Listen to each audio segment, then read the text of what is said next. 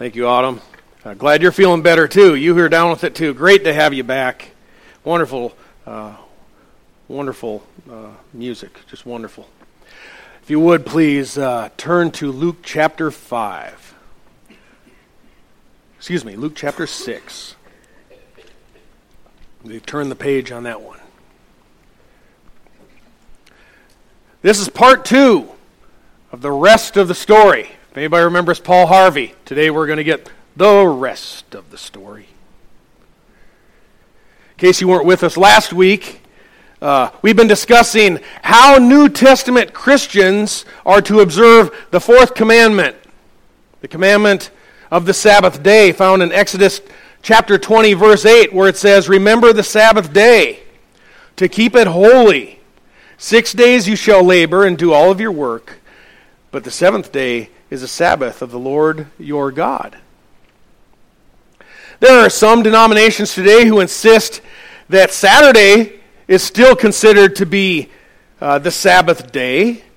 There are others who believe that Sunday now has become the Christian Sabbath day for the New Testament Christian. Still others suggest there's no Sabbath rest at all to observe in the New Testament. All three of those views are incorrect. For the Christian, the Sabbath is not on Saturday, nor is it on Sunday. Yet our scripture reading earlier ensures there does remain a Sabbath rest for the people of God. Hebrews 4, verse 9. And now you're saying, after reading through Hebrews chapter 3 and part of chapter 4 and all this, I'm just confused on what the Sabbath is. My hope is you won't be by the time we finish here. Last week, we learned the Sabbath day rest. It was a day to cease work, to stop work, as God stopped working after his creation in 6 days. He wasn't tired. It was a stoppage of work. He rested as a pattern of all of us who would need to be able to physically rest. Yet he didn't impose that on the patriarchs. It was given to Moses on Mount Sinai as part of the law to ensure when Israel entered into the promised land, when those people finally made it there, they wouldn't become like their oppressors back in Egypt. Those oppressors who they were slaves to. The Sabbath law is a part of the Mosaic law, the Sabbath day, that is. And if you refer back to Exodus chapter 5, you'll see there the Pharaoh. He was a very abusive man. In fact, he appointed taskmasters over Israel to drive them hard. A lot like the movie The Ten Commandments, right? You've seen that? No rest. Just drive them hard. Abuse them. Beat the slaves. Yet when Israel complained to Pharaoh, he was still ruthless. He responded in Exodus 5, verse 17, saying, "You are lazy, very lazy." That's the kind of rest that he gave the people of God. So the fourth commandment was given as a display of God's mercy. Every man, woman, slave, and beast would have a day now as they entered the promised land after Mount Sinai. They would have a fixed day to rest their bodies. They would have a day to bandage their injuries, to recover. They would have a day of healing, a day where they're free from other interests in work so that they could focus more on their relationship with God, a day of worship, you might call it. In a nutshell, it was a day to cease all commercial activity, commercial labor, so that you could focus on worshiping God and serving your fellow man, doing good to those who needed a helping hand. And it was intended, the Sabbath day, it was given as a blessing. Can you see that? It was meant to be a blessing to people. Our Lord Jesus says, the Sabbath was made for man. The Sabbath day was made as a day to bring relief to their misery that they experienced while they were in slavery, while they were in bondage in Egypt. No more of that, God says. But the religious leaders of Jesus' day, the Pharisees, those who were in charge of religious things, They didn't emphasize rest. That wasn't the emphasis of their theology. They didn't emphasize doing good to others, healing, taking care of one another. They magnified the prohibition against work. They emphasized the law to not work. That was the bulk of their theology. It wasn't about rest and about God's mercy. And according to their tradition, a woman could not pluck out a gray hair. That would be considered reaping. You could not wear false teeth on the Sabbath. You were carrying something. You were carrying a burden. There are thousands of these laws that they had, a network of laws. Of course, nowhere do the Scriptures assert such things at all. Yet through this network of man-made ordinances, really thousands of them, they had father works, parent works, and then works that spawned out of that, as far as prohibitions against any kind of work. Their regulations on the Sabbath day, it had become just a grievous burden. The day was nothing to look forward to as far as rest and enjoyment and taking care of one another in a day to celebrate God's rest. It just become a burden. And Jesus then, he comes on the picture and he just refuses to yield to their traditions, this network of traditions that they made up. Why? Well, the answer is very clear. In order to embrace their network of traditions, he would have to invalidate what the law of God said. He would have to deny the Word of God in order to embrace what they had manufactured. The religion of the Pharisees, it wasn't about providing rest and relief. It was all about holding others captive to man-made rules. That's what it had become. False religion is often about controlling others, isn't it? You think of the cults and the rules and things that they bind to people. It's all about control. It's about controlling others. And Christ had come. He said, I've come, Luke chapter 4 that we passed through a couple months ago, I've come to set the captives free, right? I'm going to liberate those people that are in bondage. So there ends up being a big confrontation over the Sabbath and the Sabbath laws. This is a big one. The Sabbath itself acted as kind of a linchpin, a master pin to their religious system of regulations. If you pull that out, if you expose that as false and fabricated, their scheme is exposed, their pyramid of rules, it comes tumbling down. So Jesus was a very legitimate threat to them. Very legitimate threat. But they saw in the law, if they could convict Jesus, or if they could get him to willfully acknowledge that he had broken the Sabbath, the law permitted them to stone him, right? That's what they're trying to snare him into. So we have this conflict. Luke chapter 6, verse 1, as we look at it, we read it last week, so I'm not going to read it again. It's probably not the first Sabbath confrontation. The Gospels record 3 Sabbath conflicts between the Pharisees and Jesus. There are 2 here and 1 other recorded in the Gospel of John. In John chapter 5, Jesus, it says, had traveled to Jerusalem for one of the feasts. And there he comes across a man at the pool of Bethesda. Remember? The lame man at the pool of Bethesda. And if you remember, it is there that Jesus tells this man, after healing him, to pick up his bed and walk, right? The Jews didn't actually witness Jesus healing the man on this occasion. What they saw was a man who had picked up his mat and walked. Big violation. You can't carry a bed on the Sabbath day.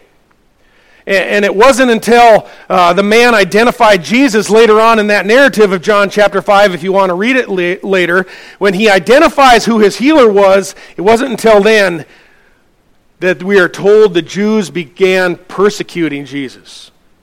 They were persecuting him. Why? John indicates the reason was because Jesus was healing, bringing healing on the Sabbath. So they persecute him.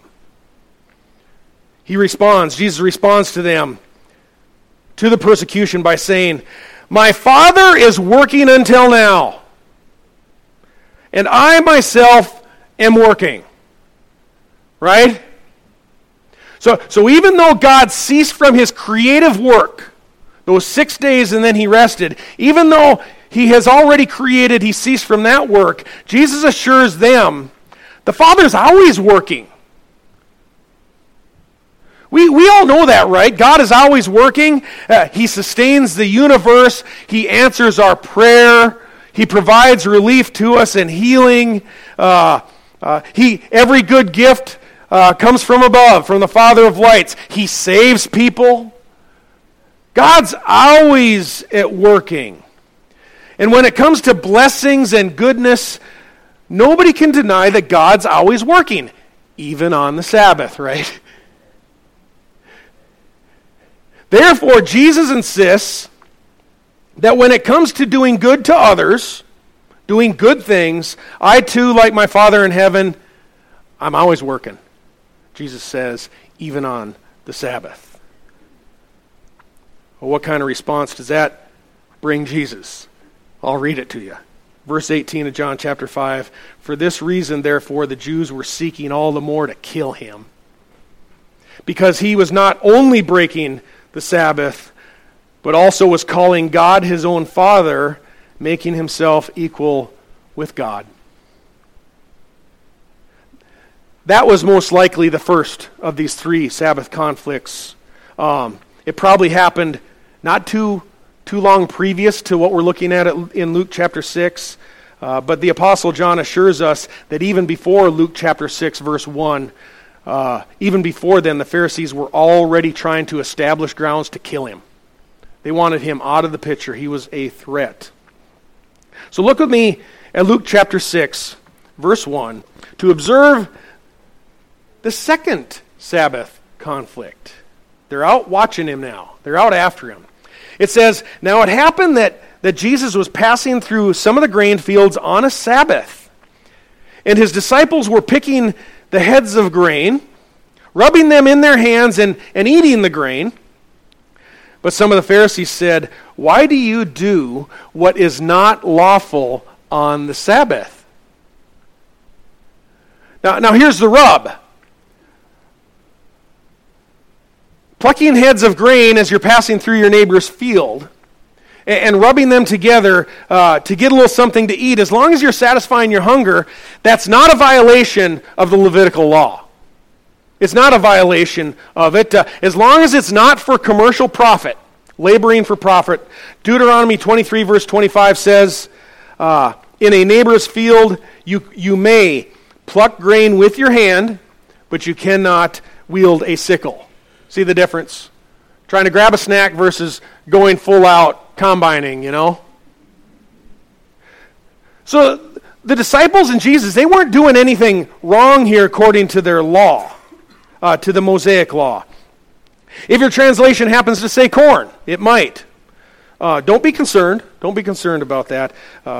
We know from probably learning in school that Indian corn or maize, that all came over from America to Europe, right? There was no corn in ancient Israel. Did you know that? That might concern some people. It shouldn't. The Greek text here doesn't demand that it be corn. In fact, the Old English, the Old King James English, does not demand that this is corn. In the day that Old English was written, corn in England could represent any general grain. So when they were writing it, the King James Version, corn was more of a general description of grain.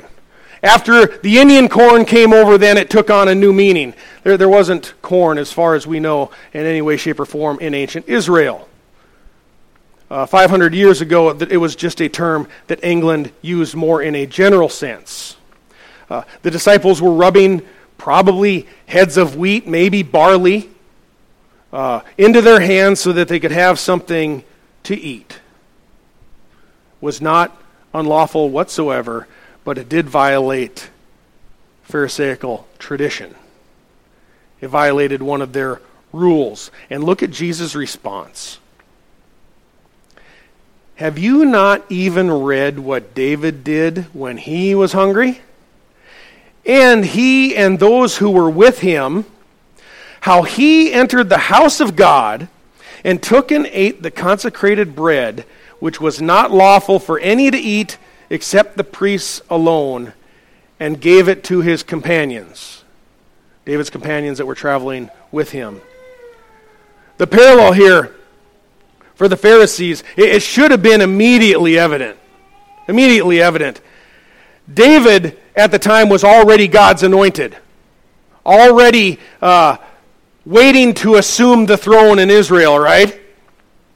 Yet he and his companions, they're being hounded by the dying dynasty of Saul.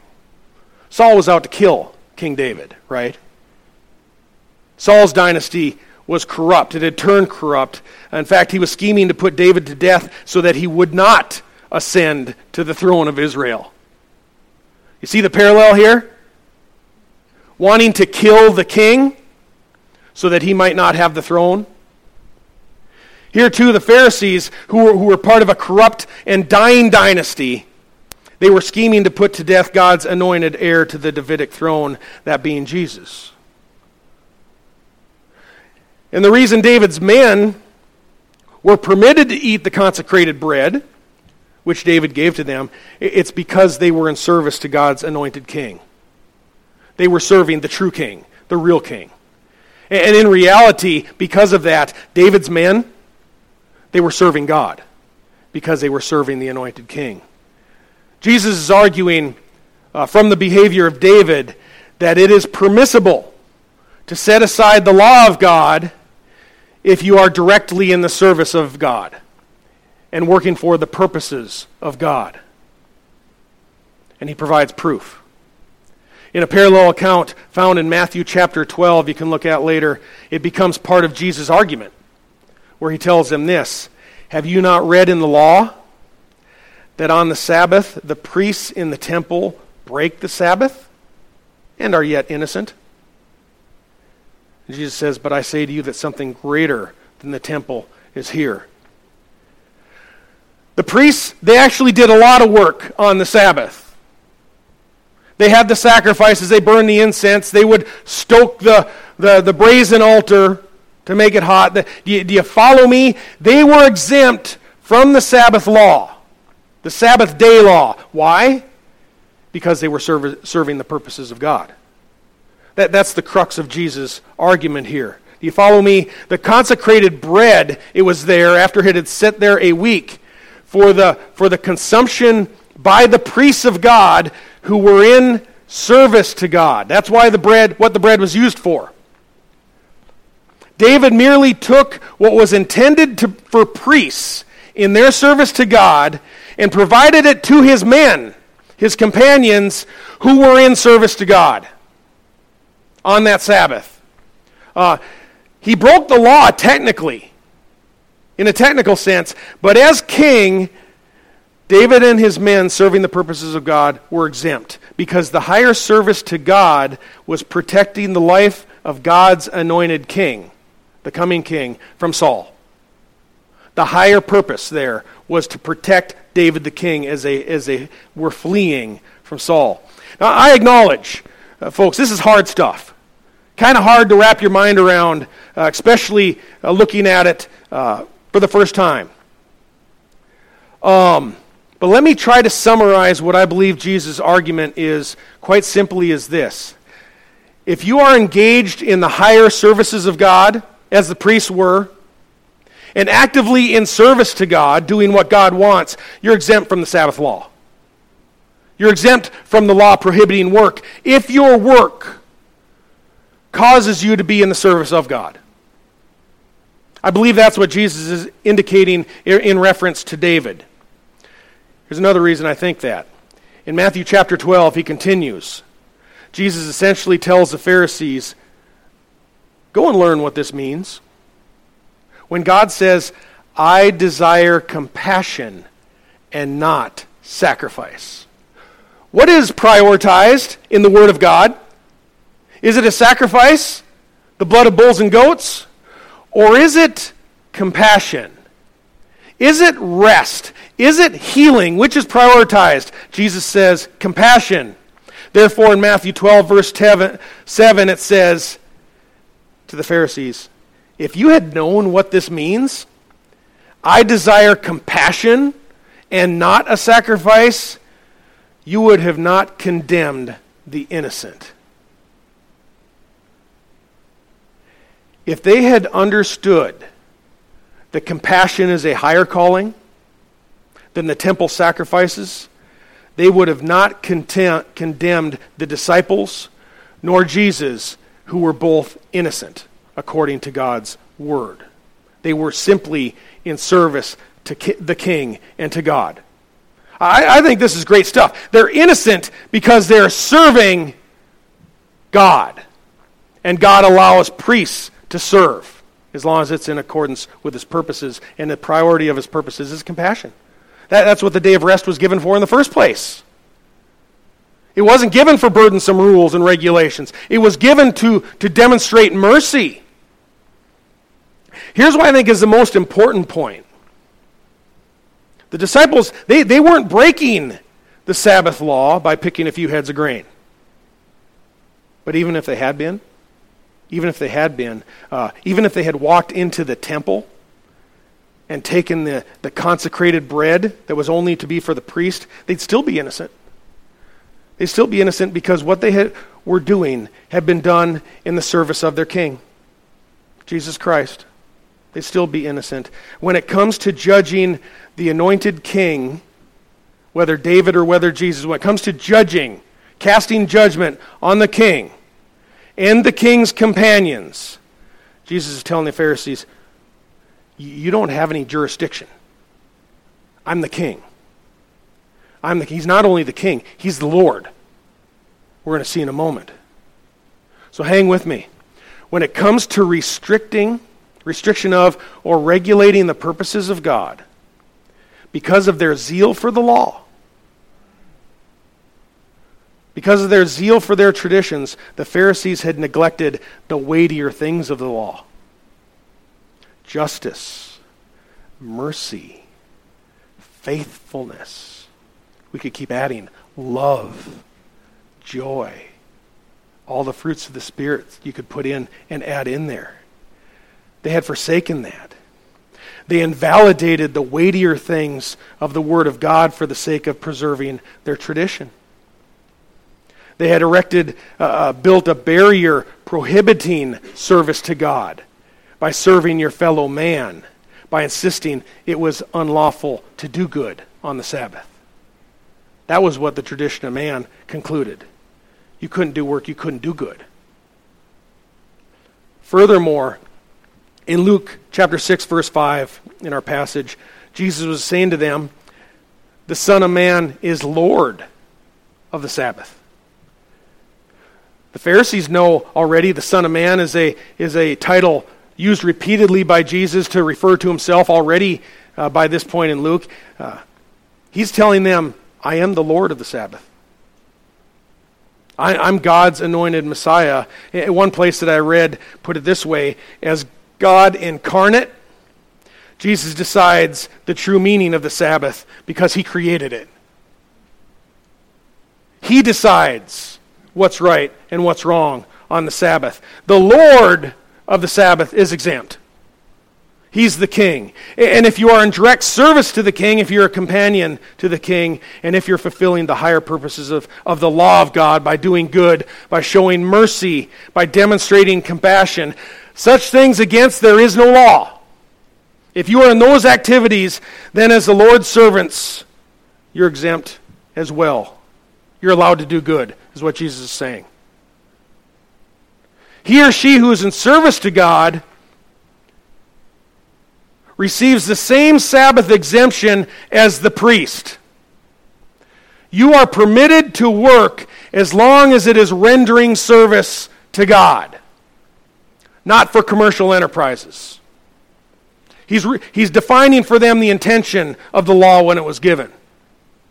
Scripture allows, it commands, it actually requires us to demonstrate compassion. Even on the Sabbath. The Sabbath is not an exemption from doing good. You see, they'd had so many rules and so many regulations, they had made the Sabbath a day exempted from doing good because you can't do anything. You can't carry a burden, you can't fix a broken limb, you can't do anything. They had made the Sabbath a day of being exempt from doing good. That's what man made it. But Jesus says doing good is actually exempt from the Sabbath law. Complete opposites of one another. You follow me? Through their rules and regulations, they had made prohibitions against doing good. They're exempt. I'm exempt from having to do that. Pharisees did that all the time. They wouldn't even provide financial support to their parents. They would find ways to get exempt from helping anybody. Jesus says you don't have an exemption on the Sabbath from doing good. You can't see the law that way. That takes us to the next Sabbath conflict in verse 6 where he does more good. It says, on another Sabbath, Jesus entered the synagogue and was teaching, and there was a man there whose right hand was withered. The scribes and the Pharisees were watching him closely to see if he healed on the Sabbath. That would have broke their law. They're watching him so that they might find reason to accuse him.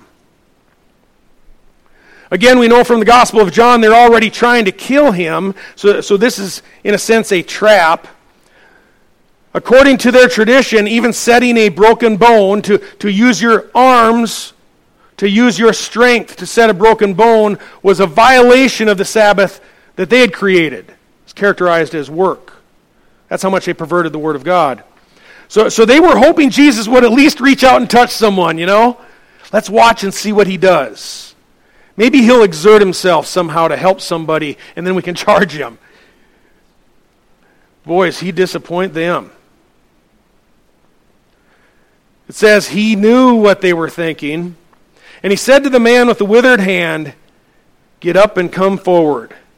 And he got up and he came forward, and Jesus said to them, saying to all of them, I ask you, is it lawful to do good or to do harm on the Sabbath?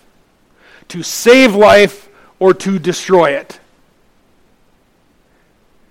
Their religion prevented them from lifting a finger to help anybody on the Sabbath, but their religion did not prevent them from scheming to kill somebody. That's a perverted religion.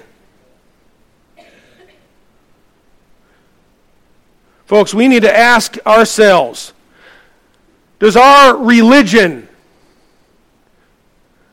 lead us into doing good?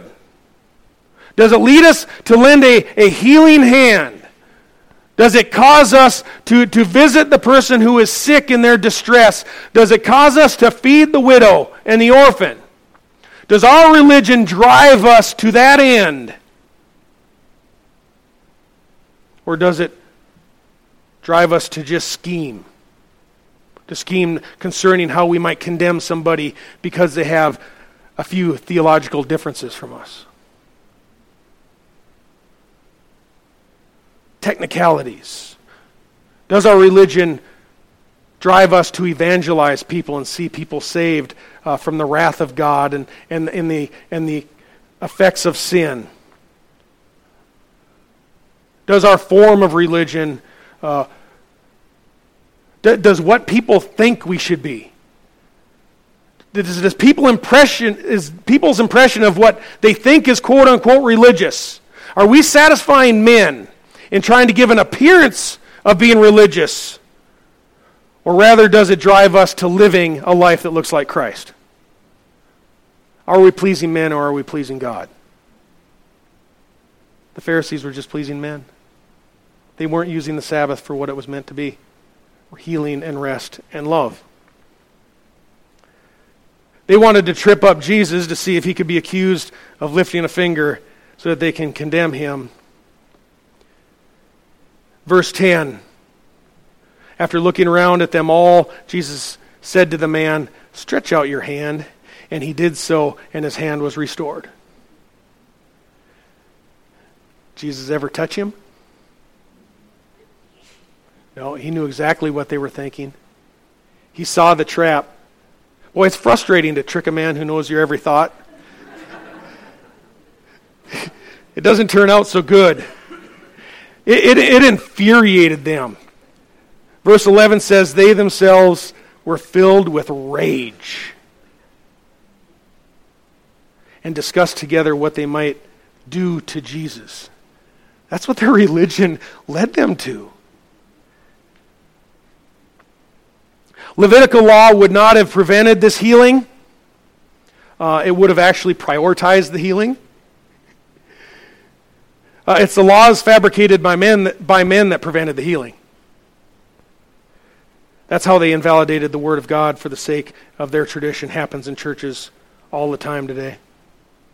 A form of religion with no true love or compassion and sacrifice and service to God.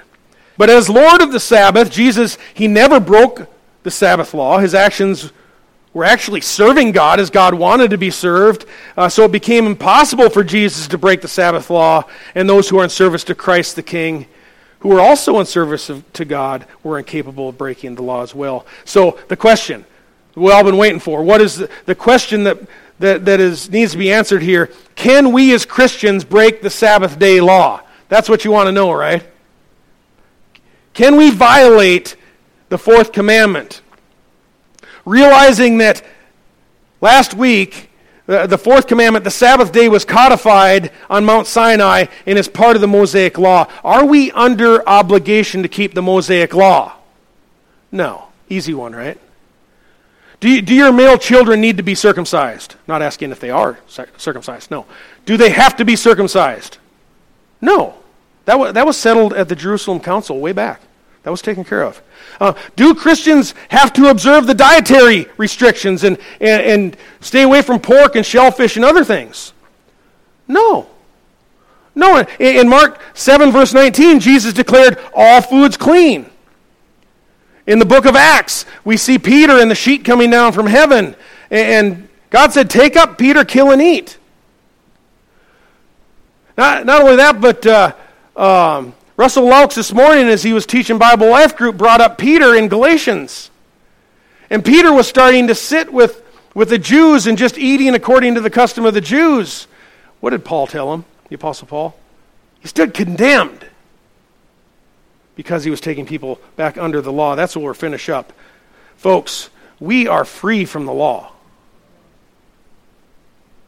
Galatians 5, verse 1, it was for freedom that Christ set us free. He set the captives free. Therefore, keep standing firm and do not be subject again to a yoke of slavery. Yoke of slavery is key terminology for the law. Do not be subject again to a yoke of slavery. Behold, I, Paul, say to you that if you receive circumcision, Christ will be of no benefit to you. And I testify again to every man who receives circumcision that he is under obligation to keep the whole law. Some men out there look nervous. What Paul is saying to the churches in Galatia is that if you want to be justified before God under the law, according to the law, you don't just keep one tenet of the law. You have to keep the whole law perfectly. In other words, you have to be Jesus if you want to be justified by the law.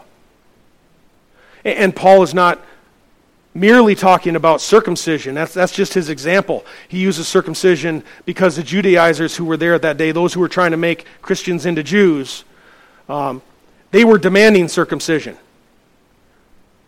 You can insert any precept of the Mosaic law into Paul's argument, and the consequence would be the same.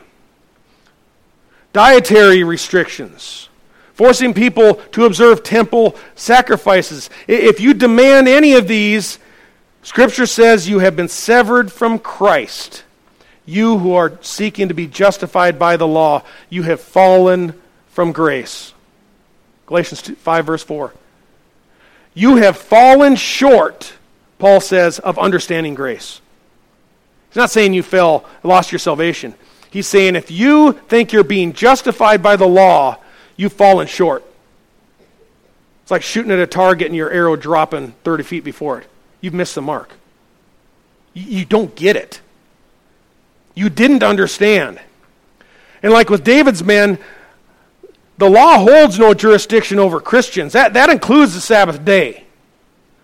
That requirement codified into law. Galatians 5 verse 18, it says, if you are led by the Spirit, you are not under the law. And every true Christian who is indwelt by the Spirit of God is to some extent led by the Spirit of God. If you're led by that Spirit of God, you're indwelt by the Spirit of God, you are not under the law. Law is the opposite of grace. It's the antonym of grace. They're diametrically opposed to one another. And since the Sabbath day regulation is part of the law, do you want to be striving to keep it in your efforts? To become acceptable to God, do you want to be striving to keep the Sabbath day? Insert that into where circumcision was. Because if you do, you're obligated then to keep the balance of the law as well. If you think that's what satisfies God, the only thing that satisfies God is the complete obedience of the law, and that is in Jesus Christ. You can't parse out one section of the law and say, well, I'm going to keep that. That's kind of my pet. And I'm going to call myself better than other Christians because I keep that little part of the law. You can't do that. Folks, the Seventh-day Adventists, they're in really big trouble here. Really big trouble. They believe they are keeping the Sabbath day. Not resting in Christ, but their Sabbath is in a day. The preachers who demand that Christians observe Sunday as the new kind of Christian Sabbath day, folks, they're in trouble. They're putting people under the law. There's nowhere in Scripture where the Sabbath day is transferred from Saturday to Sunday. I'm not under the law to keep dietary restrictions, temple sacrifices, Sabbaths, or anything else instituted under the law. You might say, well, okay, I'm somewhat following you. I'm not under the law, I know that as a Christian, but I still have a question. Isn't the Sabbath day still one of the 10 Commandments? That's a legitimate question. What if a Seventh-day Adventist or other Judaizers, there are lots of groups out there that are trying to bring people back under the law, force them to eat different things. We talked about that this morning in Bible Life Group. But especially Seventh-day Adventists will run into quite a bit on this particular subject, the Sabbath day. If an Adventist tells me the Sabbath day was mandated way back at creation, before Mount Sinai, and it was mandated by God, it wasn't. He didn't mandate it. God didn't mandate it on the patriarchs. He modeled it. But they'll tell you that. Is there another way to be certain that the Sabbath day does not have jurisdiction over us? I'm glad you asked. Responding to the yoke of slavery brought by the requirements of the law, the Apostle Paul says this to Christians in Galatians 4 verse 9. But now that you have come to know God, or rather to be known by God, how is it that you turn back again to weak and worthless elemental things, to which you desire to be enslaved all over again? You observe days and months and seasons and years. I fear for you that perhaps I have labored over you in vain. Special days, seasons of feasts, they were significant parts of the law, important parts of the law. Paul says, if you observe ceremonial days, I fear for you. Days are out. Ceremonial days of the law, under the law, they're out. Does Paul include the Sabbath day with that? That's another question they'll be asked. The answer is yes. Colossians 2 verse 16. No one is to act as your judge in regard to food or drink or in respect to a festival or a new moon or a Sabbath day. Things which are a mere shadow of what was to come or what is to come, but the substance belongs to Christ. No one acts as our judge according to a Sabbath day. No one puts us under the Sabbath law and says you have to observe Saturday or Sunday or any other day. Like the rest of the law, it was a tutor to lead us to Christ. The Sabbath day rest was a shadow of what is to come in Christ, the full rest that comes in Christ. It was a day of rest that acted as a picture of the complete rest from the law that would be experienced in Christ. The Sabbath day pointed us to Christ. And we have now rested from the law in Christ. So Hebrews 4 says, there still remains a Sabbath rest for the people of God. Not a Sabbath day. There remains a Sabbath rest. As Hebrews 4 verse 9 told us earlier, there remains a Sabbath rest for the people of God. It's not experienced in a day. It's experienced in Christ himself. He is our rest from the law. Christ is our Sabbath. For he is Lord of the Sabbath. And we are serving our King. The Sabbath day, just like the rest of the law, it has no jurisdiction over Christians. So when the Judaizers come and they condemn you for picking a grain of wheat or disobeying the Sabbath, eating pork, whatever else it is that they say pertains to the law, you can say with confidence that Christ has given me rest from that. I'm not under the law. In fact, friend, I fear for you because you think you are pleasing God by keeping the law, and it doesn't work. Sabbath rest was never transferred from Saturday to Sunday. Even Constantine didn't have the authority biblically to do that. You might have heard that. Constantine declared it so. Constantine didn't have that authority. The Bible doesn't transfer the Sabbath rest from Saturday to Sunday. Under the new covenant, the Sabbath rest was transferred from Saturday to Jesus. We keep the requirement of the fourth command concerning the Sabbath by resting in the completed work of Christ. He is the Sabbath rest, and we all need to be diligent to enter that rest. Today is the day to enter that rest. No specific day, no particular day. Today's the day. Enter the rest of Christ, no matter what day of the week it is. One might ask, are we permitted to reestablish a Sabbath day? Through parameters of Christian liberty found in Romans 14, verse 5. There it says one person regards one day above another. Another regards every day alike. Each person must be fully convinced in his own mind. He who observes the day observes it to the Lord. The answer is no. We're not allowed to reestablish a Sabbath day. Romans 14 does not permit us to reestablish a Sabbath day. It permits Christians the liberty to regard one day as more important than another. I regard Sunday, personally, I regard it as more important than other days of the week. It is my preferred day of worship. Might be yours.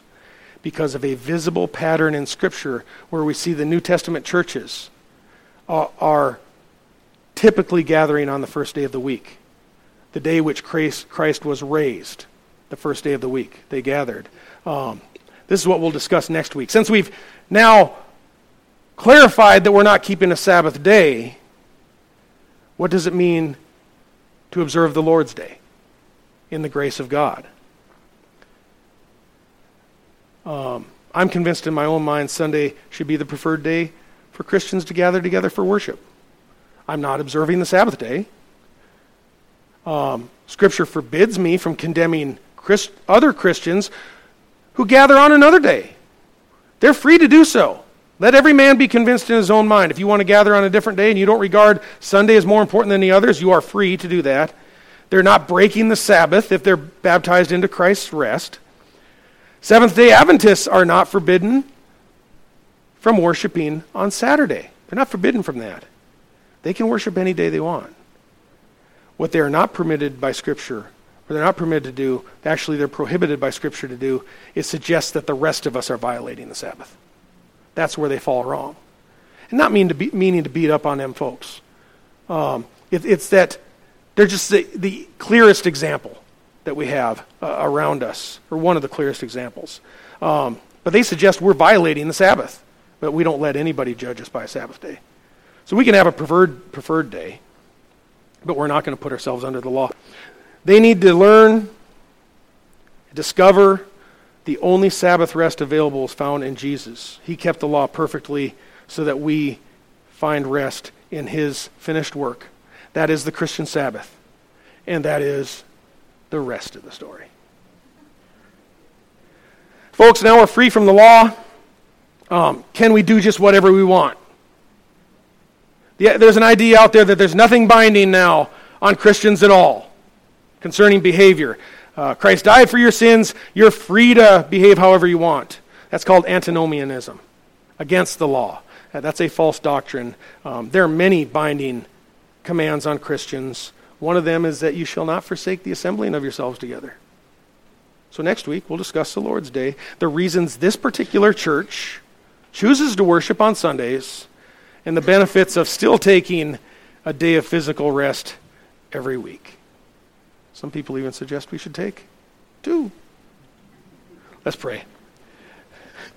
Oh, great and loving Father, we think of the law, Lord, and all of the precepts and the codes and how complicated it all was, Lord, and the priests had to learn this and disseminate the information to the people. And Lord, what a challenge.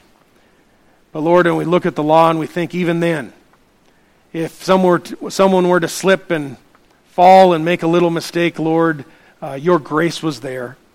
Lord, the day of atonement would come and their sin would be covered. And Lord, we thank you that Christ has come and completely obeyed and observed the law so that we don't have to. Lord, thank you for him. Thank you for the rest that we receive in Jesus Christ, the forgiveness that we have in his body, being one of his very own. Thank you, Lord. In Christ's name we pray. Amen.